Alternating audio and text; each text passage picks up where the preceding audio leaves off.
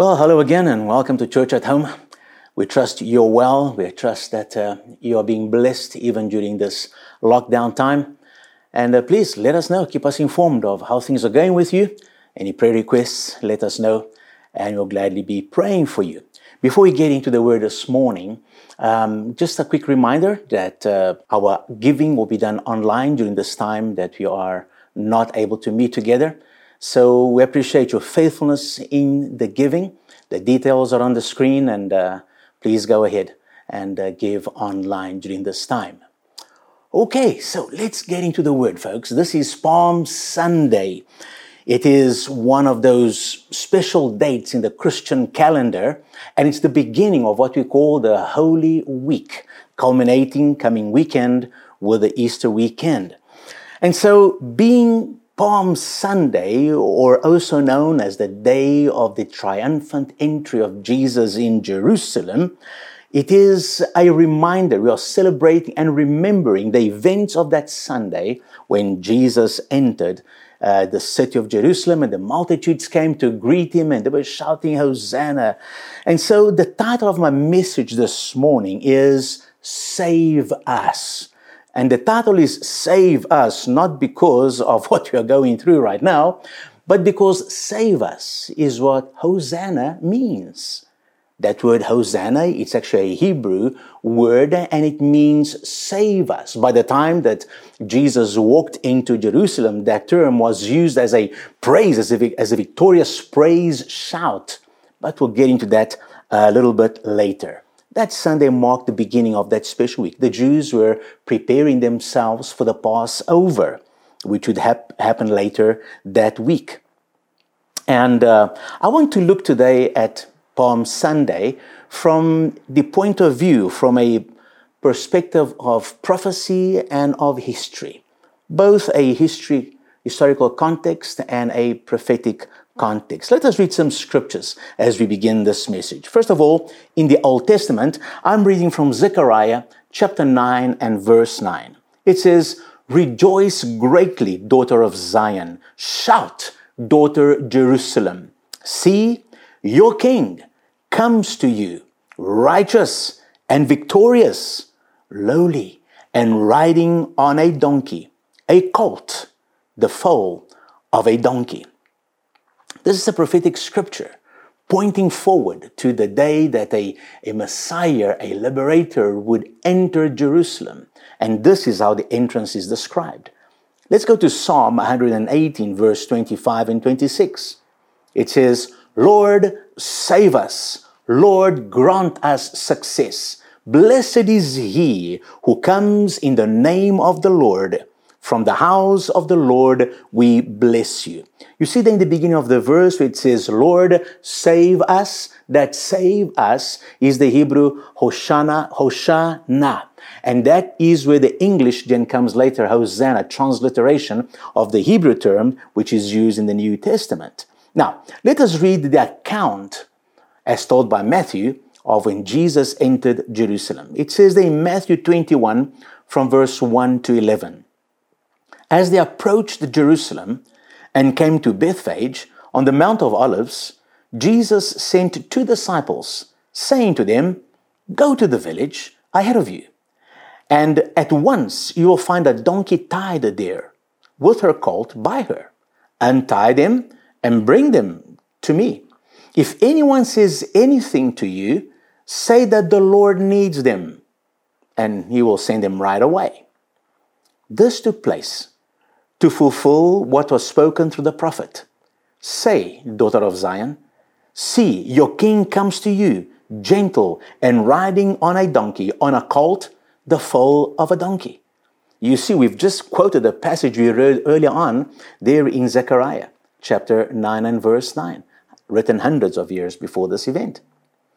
Now, the disciples went and did as Jesus had instructed them. They brought the donkey and the colt and placed their cloaks on them for Jesus to sit on.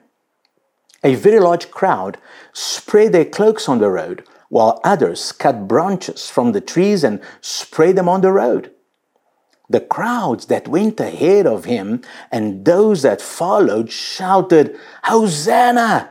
to the Son of David. You see, Hosanna, that save us from Psalm 118. Blessed is he who comes in the name of the Lord. Hosanna in the highest heaven. When Jesus entered Jerusalem, the whole city was stirred. And they asked, "Who is this?" The crowds answered, "This is Jesus, the prophet from Nazareth in Galilee." This is the account of Matthew. The other Gospels also tell this very same story. Now, what is interesting is this, folks. Historians let us know or tell us that about the same time that Jesus was entering Jerusalem, there was another procession going on right about the same time.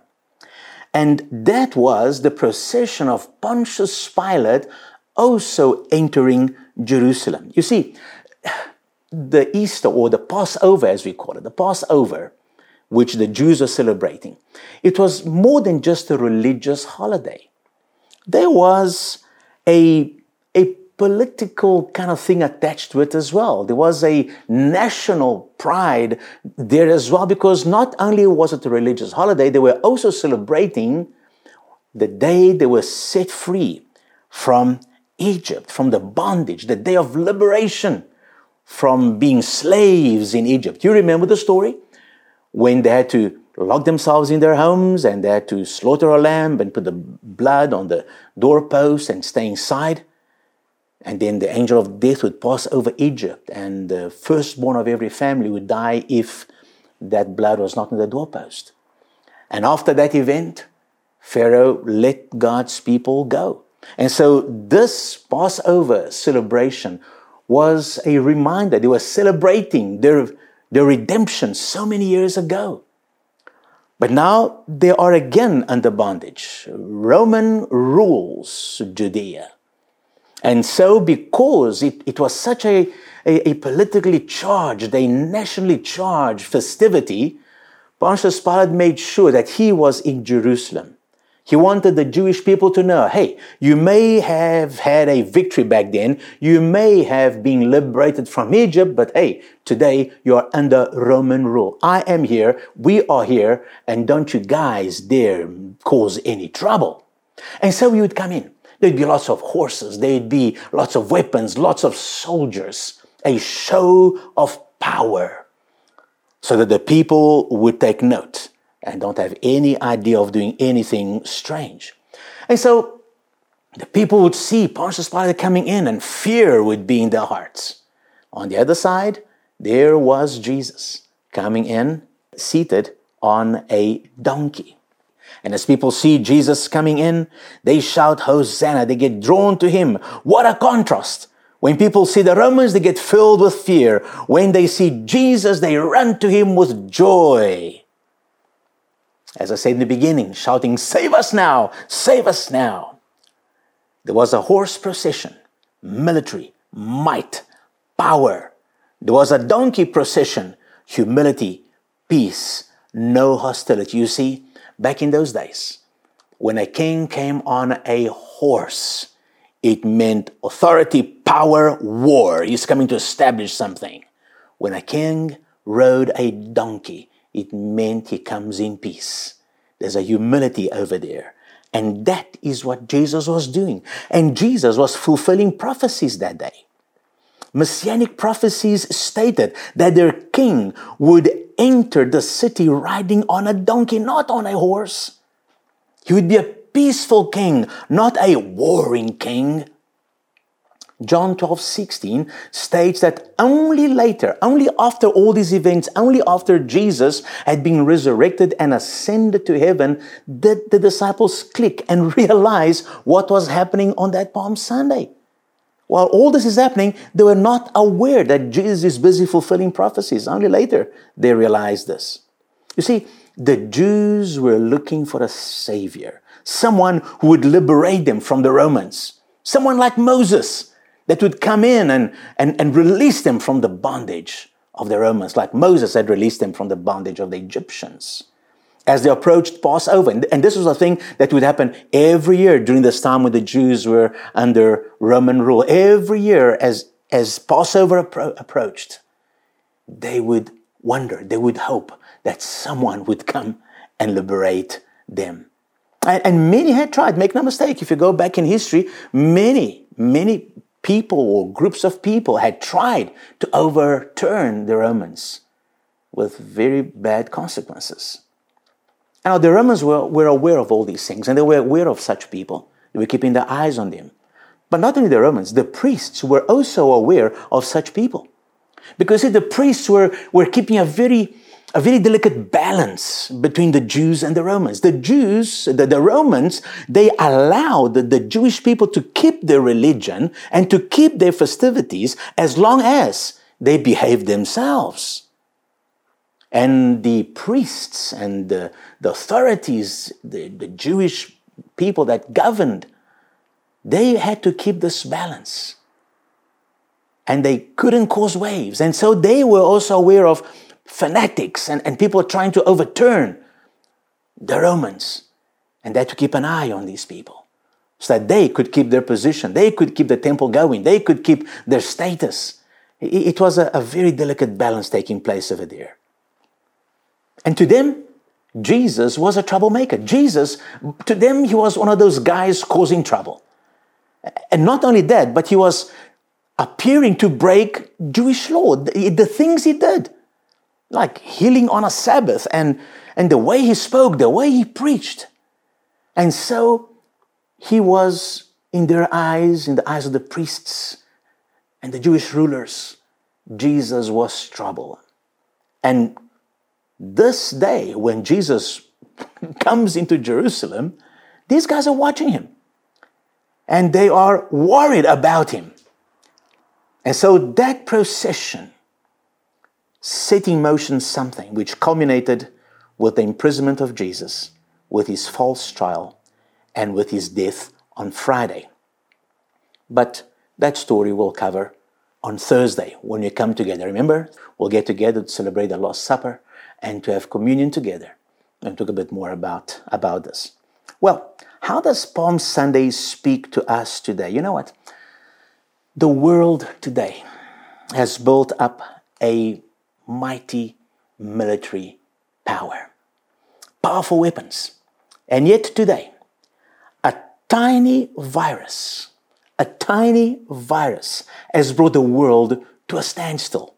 Not the huge bombs, not the weapons. A tiny, invisible virus has brought the world to a standstill. There is no point now in this situation in calling up the army, unless it is to manage the crowds and make sure people stay indoors. The only hope today is to call on the Prince of Peace and remain faithful to that Prince of Peace. What is happening today is part of what has been foretold in Scripture concerning the end times. What is happening today is almost like a dress rehearsal for what is still to come. A taste of what is possible to happen. A demonstration that a one world system, the control of people, nations, finances, and governments is not an impossibility. And the Bible points to that. And for years, many people have disregarded the Bible and mocked the prophecies. Well, look around you. I don't think it's such an impossibility anymore, is it? The virus has caused not only physical illness and death, it has paralyzed nations. It has shaken the financial markets of the world. It has caused the oil price to tumble. It has stopped sporting events, even soccer and rugby. Can you imagine? It has postponed the Olympic Games. It has postponed weddings. Churches have ceased meeting on campus. Well, praise God that the church does not rely on a campus to meet, that you're not bound to four walls, that we are the church. And the church will continue its work with or without buildings, amen? Because we are the church. The church is people. Schools have closed. Government departments have closed or are only partially functioning. Banks have partially closed. Because of an unseen enemy against which we have no weapon. We know how to limit its spread, but not how to defeat it. Well, not yet anyway. One virus, and our best military weapons are powerless against it. the world leaders have been aware of the potential and danger of a virus outbreak, but they've been more concerned with building military power than preparing for a pandemic. Military power is visible. It instills fear. A virus is invisible. But now what about us as individuals? So many of us have been told to prepare for eternity, to get our lives right with God. And yet, we are more concerned with the things of this world than with eternal matters. You see, the things of this world are visible. You can see them, where spiritual things are not. And so it's easy to focus on what you can see. There is a virus in this world which is more vicious than the coronavirus. There is a sickness that is more deadly than COVID-19. It's called sin, and it leads to death. The wages of sin is death, not just physical death, spiritual death, separation from God forever. Jesus said in Matthew 10:28, "Do not fear those who kill the body, but cannot kill the soul, but rather fear him who is able to destroy both soul and body in hell." You see, this life is not everything. There is life after this life, and we must be prepared for it. Jesus said, "I am the way, the truth, and the life. No one comes to the Father except through me." Christians have been preaching this truth for years, year after year, decade after decade. And yet, so many people just ignore the message. Today, just like on that Sunday, Jesus offers peace, inner peace, eternal peace. He comes humbly, not with pomp and might, not with weapons and visible things to put fear in you. No, he comes humbly with an invitation. Have you turned to him? Have you received his offer of peace? Have you received his offer of forgiveness? His offer of salvation? Now, very often in times of crisis, people do turn to God. They turn to religion. They want to go to churches. They want to be prayed for. They want to connect with God until the crisis is over. Once the crisis is over, things slowly drift back into their usual pace. Maybe they come with certain expectations which are not fulfilled as they try to come closer to God or to the church, and then they kind of cool off in the faith. That same thing happened in that day when Jesus walked into Jerusalem. A lot of those people, they came running to him and crying to him and, "Hosanna, save us!" But they had certain expectations which, as the week progressed, Jesus did not meet their expectations. You see, many came to him looking for a political solution. Many came to Jesus hoping that he would be the one to release them from the bondage of the Romans. But as the week continued, they realized, no, this is not going to happen. And so they quickly turned away from Jesus and rather shouted for Barabbas, a criminal and a rebel. Well, during this worldwide pandemic, many are seeking God, coming closer to God. But this pandemic will pass, and things will return to a new normal. I don't think things will ever be as they were before, but they will return to a new normal, at least again for the season. Will we shout, "Save us!" now, and then once things go back to normal, kind of forget again about God? Will we run to God now and want to get together in our churches and so forth? And then once things get back to the new normal, will we go back to business as usual and again forget about God? I hope not. Friends, I hope that during this season, not only will we turn to God, but that we will stick to God. Just like those few disciples back then that they ran to Jesus. And listen, even the disciples, when the weekend came, even the disciples had doubt. Of those 12 disciples, only one was there at the cross on Friday morning. Jesus himself remained faithful to his calling. He lived in this planet as a human being, like you and I. And he suffered. And he was rejected. And he had problems. But he hung on. He stuck to his calling until the end of his earthly life. And he calls us to follow him in the same way. To be faithful to him. To be faithful to our calling in God until the end. And so, when you say, Hosanna, save us, say it as a declaration of victory. Not as I hope I'll make it through this. No. Yes, save us, Lord. Say it as a declaration of faith, of conviction.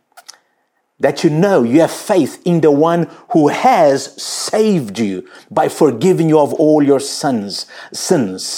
The one that is saving you right now by giving you strength and protection every day. And the one who will ultimately save you when he gives us a new body. A resurrected body, an eternal body, a body that cannot catch any virus, any hojas, hallelujah. And we will live with him forever. Hosanna, hallelujah. Blessed is he who comes in the name of the Lord. You see, when you look at Jesus like that, even in the middle of a pandemic, you can get excited. I get excited, hallelujah, knowing that I'm going somewhere. The world, the history of the world has direction. We're moving towards something great and wonderful. So, let us remember the events of this week in the life of Jesus. 1/3 of the Gospels is dedicated to this 1 week in the life of Jesus. Hey, you've got some time. So why don't you take your Bible, open up, go in all the Gospels, look up when Jesus enters Jerusalem, and then read from there all the way to the resurrection. Familiarize yourself with the events of this week in the life of Jesus. Spend time going through the gospel. It will be very edifying to you. We will meet again on Thursday, 7 o'clock, to celebrate that Last Supper and have communion together. So have some bread and juice ready for us to take communion together. Till then, I pray that the Prince of Peace will rule your heart. Amen. I know there are many stories going around and there's a lot of false information or half-truths and people are getting things mixed up. Folks, listen, keep your eyes on Jesus. Amen. Let's get our information from the correct sources right now. But you know what? No matter what's going out there, it doesn't really matter what you hear or don't hear. Right now, we need to get through this. We need faith in Jesus. We need peace in our hearts. Let's get through this right now. Amen. And the Lord will get us through this. It's not the first time in history that events happen that cause tremendous pandemics or tremendous disturbances to nations. The church has got through it in the past. The church will get through this one again. So let's stay faithful to the Lord. Let's meet again on Thursday at 7. Let's meet again on Good Friday at 9:30. Let's meet on Resurrection Sunday, 9:30. Let's keep on celebrating the goodness of God, His life, His salvation. And so may you have the confidence to know that even in difficult times, His word remains. Jesus said, I will never leave you nor forsake you. Hebrews 13:5. And listen to these words from Isaiah 13:1 as I close. Fear not. I want to repeat that. Fear not. For I have redeemed you. I have called you by name. By your name. You are mine. Man, I invite you to look up that scripture, maybe write it down and maybe put your name over there and comfort yourself, edify yourself with this scripture. Fear not, for I have redeemed you. I have called you by your name. You are mine. You are the Lord's. I belong to the Lord. Therefore, let us not fear. Amen. Till I see you again, may the Lord bless you. Let us close in prayer. Father God, thank you again for this time together, for your word, for the comfort of your word, for the truth of your word, Lord, which remains. This world may be shaking, Father, but your word will remain forever. Thank you, Lord, that your kingdom is an unshakable kingdom. And my brothers and my sisters, myself, we are together in faith in you, Lord God. And though the world may shake, we will not be shaken. Our faith will remain in you, my God. And you will take us through this until we can see you face to face. Thank you for that, Father God. And so now, may the love of God the Father, may the grace and the peace of the Lord Jesus Christ remain upon you. May the fellowship of the Holy Spirit comfort us and keep us close to Him, to one another, until we see Him face to face. And until we meet again, may the peace of God be with you. Thank you. God bless you. Thank you so much for joining us this morning. We trust that you are blessed by this service. Please go follow us and subscribe on all our social media platforms so that we can stay connected with you and keep you updated. We look forward to seeing you on Thursday for our Last Supper service. Stay safe and have a blessed week.